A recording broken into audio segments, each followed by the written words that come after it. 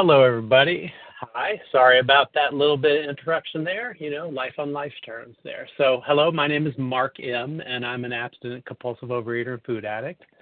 I just want to thank Cindy for bringing me in. She kind of reached out to me, and Amber for your chair, and everybody else doing service at this meeting. Really appreciate it. I'm grateful to be here with you all. When I came into this program April 18th, 2007, at that point, I was 519 pounds. I had a 78-inch waist. And the reason I say that around the waist, the 78-inch waist, is because I actually, in that time, was suggested by my nutritionist that I weigh myself blindly. Essentially, I get on the scale and I don't know how much I weigh. I have not known how much I weigh for more than 16 years. By the way, April 18, 2007, that is also my abstinence date. Right. So I will say I had a 78-inch waist then, and I now have like a 36-inch waist, and I've maintained my abstinence throughout this whole process, which amazes me to this day, to be honest with you, because 519 pounds, that was a very high weight that I was at that time. It wasn't the highest I'd ever recorded. 525 pounds was the highest I'd ever recorded myself. And I always say to people that that weight that I weighed was a physical manifestation of how much fear I was in and what I did around that. It wasn't so much around me being the fear, but it's what I did with it that was the big part. And that had to do a lot with my faith, right? And where my faith was at that time and during my eating disorder. So this is my own personal story, my own personal journey and recovery. So please take what you need and leave the rest. So again, talking about that weight that I was at, I always kind of start off like a little bit of childhood. I lived in a close family physically, but we weren't very close emotionally. And that's not, that's really just because I don't think we had any other language. Right. This disease, my father was an alcoholic. My mom was a compulsive overeater. He was in his disease and gone most of the time. And again, they were doing the best they could. If I look back at their family and the family before that, this is a family disease. They could only give what they were given. And I'll tell you, listen, when they were there, they were there. Like my mom was always there and I felt very loved. My dad was gone a lot. But when he was there and when he was not in his alcoholism, he was amazing. And I look at his life that he had before I even came along, God, I don't know what I would have done, But that being said, what happened to me and how I grew up is how I grew up. And a lot of it was life that was happening in front of me and people doing the best they could. But I always love looking at the phrase from Freedom from Bondage in the big book, page 544, I am the result of the way I reacted to what happened to me as a child, right? And that's really important because that concept of the way I reacted to what happened to me as a child is important because it wasn't the events of what happened to me. Some of those things should not have happened to me, right? It's okay, right? But they shouldn't. I shouldn't have had to go through some of those things. But the thing about it is if my recovery is based on what happened to me, I'm in deep trouble because I cannot change that. Right? It's an inside job for me. And the main thing for me is freedom from bondage is an inside job and I could be free today, right? And never have to go back to any of that place. And I talked about faith. I talked about that fear that I had, that I lived in. I mean, I basically had a fear suit. I mean, it was a suit around me, if you will, this sort of field around me that everything that came in to me through my eyes, through my ears, or whatever, was distorted based on the faith that I had at that time. And it was not a faith that worked. It was a faith based on fear. And everything that went out from me was distorted because the real me inside really didn't know how to cope. And I was lost. And I satiated myself from all of that fear. I medicated myself with food. And the thing is I feel like fear tends to fall into three different buckets. Not getting what I want, losing what I have, being found out. And every one of those fired off for me. But I'm going to tell you the big one, the being found out, that's the one that my dark passenger is built on. that I didn't measure up, that I didn't belong in this world, that I wasn't good enough. That's the piece. That was where my faith was. I remember coming in this program, and not long after working the first 3 steps in here, I remember thinking, I was like, it was like God was talking to me in some moment at that, and I was listening, and it was this piece around, like, I thought I didn't have any faith, but I did have faith. It's just, where was my faith? Right? Feelings are not evidence of truth. They're evidence of what I'm putting my faith in. Right? And in that moment when I was deep into this disease, my faith was in the lies that I was telling myself about myself and the world around me. Right? My faith was a faith that did not work. You know, I was in charge of my life for 42 years, and I did not love myself. I didn't forgive myself. I didn't trust myself or even believe in myself. How do you think that's going to turn out? My foundational problem is over-reliance on self. I remember my mom talking about me as a little kid. You know, she said, you'd put your hands on your hips, and she said, you'd stomp your little foot, and you said, I do it my known self. Right? Well, how true was that? How true was that? Over-reliance on self. Right? In the big book, it says, the first requirement is that we become convinced that any life run on self-will can hardly be a success. And that's what I have found in my story. You know, I cannot remember a time when I wasn't a compulsive eater, right? And that doesn't have to do with my size, because I've looked at images of me when I was younger, and I wasn't really like, you know, large size or whatever, but I was always a compulsive overeater. Probably always just a compulsive person in general. I don't really know, but it's that God-sized hole that I had that I brought along with me everywhere else that was the fuel for that, right? That lie that I was telling myself about myself and the world around me, you know?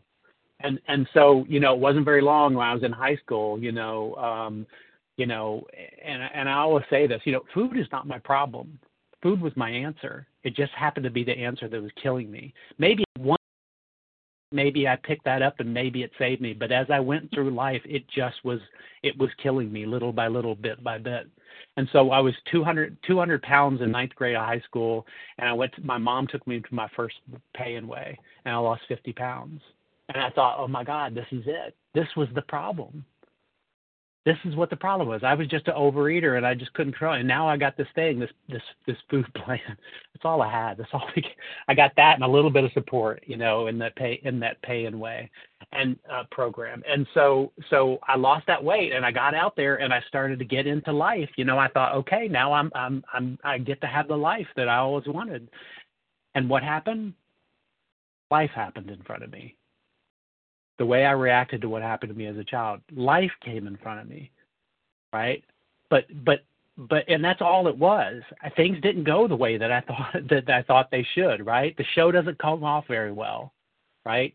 As it says in the big book, he becomes angry, indignant, and self-pitying. Self-pitying for me was like a big one, right? And so I basically, for me, seeing that happen in front of me after I lost that weight, and I thought, it's all going to be okay. Seeing that happen, I had no faith to help me in that moment other than the dark passenger, the faith and fear, the faith in the lies I was telling myself. And so what happened? I basically used that as a way to say, everything that happened validated what I thought about myself.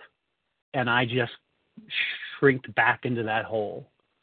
And I remember telling myself that I was always meant to be on the outside of life looking in. Nobody told me that. I told myself that. And I just like sucked back into that hole, and I made it almost my brand, right? You know, I got very good at living with crumbs that I gave myself because of that, if I look at all that period over my life. Mine was a life of just the minimal of what I could do. Never really having a faith that worked that was like, what would God have me be, which is what was given to me in this program. And so, you know, not very long, I was up to 250 pounds, and then again, pay and weigh, went down to 175 pounds, used a program that just had a food plan, a little bit of support and whatever, and not really dealing with the the foods that cause me to eat compulsively, those alcoholic foods, those red foods that I just cannot handle. I can't control. That it's just I'm powerless over them. Right? If they're there, I pick them up. Right? And so I lost from 250. I lost 170. I went down to 175 pounds and went into college, but by the time I'm out of college, I'm up to 300 pounds. And started into the workforce of life, and here I am in work, my first job, right? And and I have my own place, so I don't have to hide my food very much, or at least when I was home, right? I didn't have to hide my eating behaviors when I was home. So I had a place of my own, I had money, and I had a God-sized hole. And so again, you guys are starting to understand that I really love that freedom from bondage chapter in the big book, the story in the big book, because there's another thing they said in there, and when I read it, it blew me away. The thing that made the willpower possible was the knowledge that as soon as the day was finished, I could drink, and in my case, eat, myself into oblivion. Inside, though, I was scared to death. Maybe I wouldn't be able to hold any job. And I was like, that was me. I would go into work so super early in the morning just so I could even just reach the mark, or get there. And then as soon as the sun came up, I was anxious. Here it is. Like the sun comes up. That's usually hope. But for me, it was like, here comes all the pain. And I made my way the best I could through work. And then at the end of the day, I just went home and I would gather up on the way home, I'd stop by fast food places, stop by groceries and stock up the bags and boxes of stuff that I would use to medicate with. And I closed the doors, turned off all the lights, and just went into oblivion. I checked out. Right? So what happened? So that led to me, it was like 1998. I was 525 pounds. I had to close a business that I had because I wasn't able to keep up. Right? I had a partnership with somebody, and he was doing the best he could, and I was doing the bare minimum that I could because I was lost in the middle of my disease. I could barely walk. I couldn't buckle the seatbelt in my car. I was too big to fit in the seats of movie theaters and booths and restaurants. I remember people asking me to go to them, and I would be like joyful because because it was about connection. But then the next thought right after that was, oh my God, I'm going to be humiliated because I won't be able to sit in those seats, or I'll have to sit on the very edge of it for a period of an hour, and it's painful to sit that way. Or to go in a movie theater the arms wouldn't come up and I wouldn't be able to sit. I'd have to stand up to watch. And the humiliation of that, just, they would say, do you want to do this? I'd think inside, yes, I do. And then I'd think about the consequences. And then right after that, I'd be like, oh, I can't. And I'd make up some excuse and I would check out. Escaping reality, right? That's what I did. That's what I learned. That's how I learned to cope, was just to escape. And so, it was like in May 2006, with a life of living that way. I was in a hospital, and 3 doctors were sitting there telling me, Mark, you're going to die if you keep doing what you're doing to yourself. And by the way, I came in there because I thought I was having a heart attack, but it was my blood pressure was crazy, out of control. And I remember them telling me that, and I remember thinking, I need to be scared of what they're telling me. Because in reality, I was, but that wasn't the thing I was most scared about. I was scared about the fact that they saw, being found out. They saw this person. And I wouldn't talk this way to me now, but this is really the way I talked to myself at that point, that I was this ugly, fat, disgusting person that could not even function in life, and they saw that. So that terrified me. But what terrified me even more than that is what they were asking me to do, to give up my friend, food, the thing that I use to medicate myself. If you want to find out how much something has power over you, take it away. Mark, gentle reminder. Thank you very much. because the problem is once I take it away, then I'm left. If as soon as I came in this program and I was working my plan of eating as I was working these steps, it's a good thing I was working these steps because I was left with all of those feelings that I was running from. And I spent a lifetime, 42 years, tamping them down where I didn't even hardly feel them. I medicated, I numbed myself, I checked out. And so I was scared about them telling me that, and I got, I'm like, okay, I'll take this plan of eating that they're giving me. I'm going to do it this time. And a month after that, I'm in a hotel room eating enough food for probably a family of 8 to 12 people until I could not walk. But what was important in that time is finally, and I always say, God talked to me in that moment. But in reality, what happened was I finally listened. God was always there.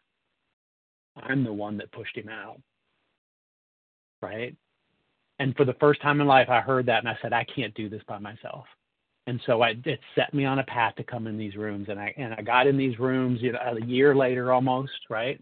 I asked for help, and I came into these rooms, and one of the things I got is I got a nutrition because I had no concept of how I was even going to do this, and so that person helped me to kind of figure out a plan that dealt with, abstaining from all foods and eating behaviors that caused me to eat compulsively.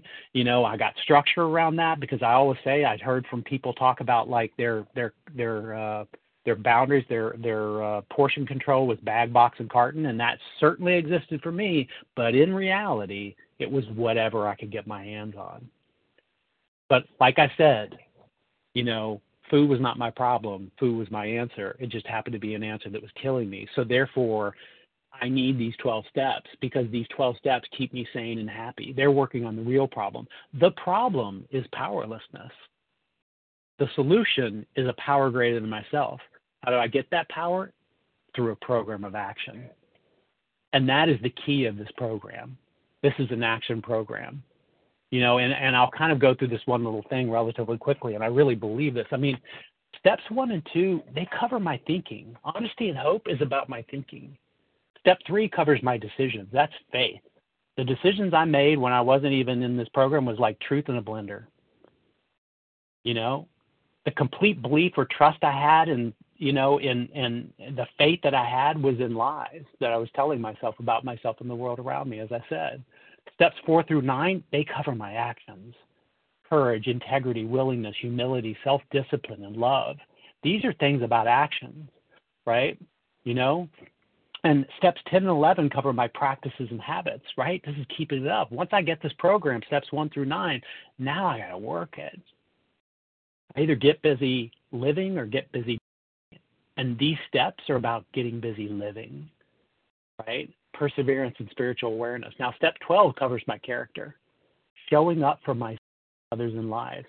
And the thing is this 12-step program, it helps me to make conscious and loving choices rather than impulsive or fearful ones. That is what this program does for me every day that I work it, right? The condition of my character shapes my thinking. The condition of my thinking shapes my decisions. Conditions of my decisions shapes my actions. The conditions of my actions shapes my practices and habits, and the condition of my practices and habits shapes my character. This 12-step program offers me healing and transformation at every point in this loop. This is a spiritual life, is not a theory. We have to live it, it says in the big book, and that's truth. And it's not about, I did not believe this program when I came in. But I was told my only job is to take these actions that those with experience, strength, and hope that I find in this program suggest to me, and to take them and then to compare my life to what it was like before. That is a spiritual awakening. And I'm almost out of time here, and I'll leave you guys with, listen, trust God, clean house, help others. That's a very good small snapshot of this program in a nutshell. But this is not a program, and it's really the action part. Action is a concrete form of willingness, of surrender, because this is not a program of figuring things out.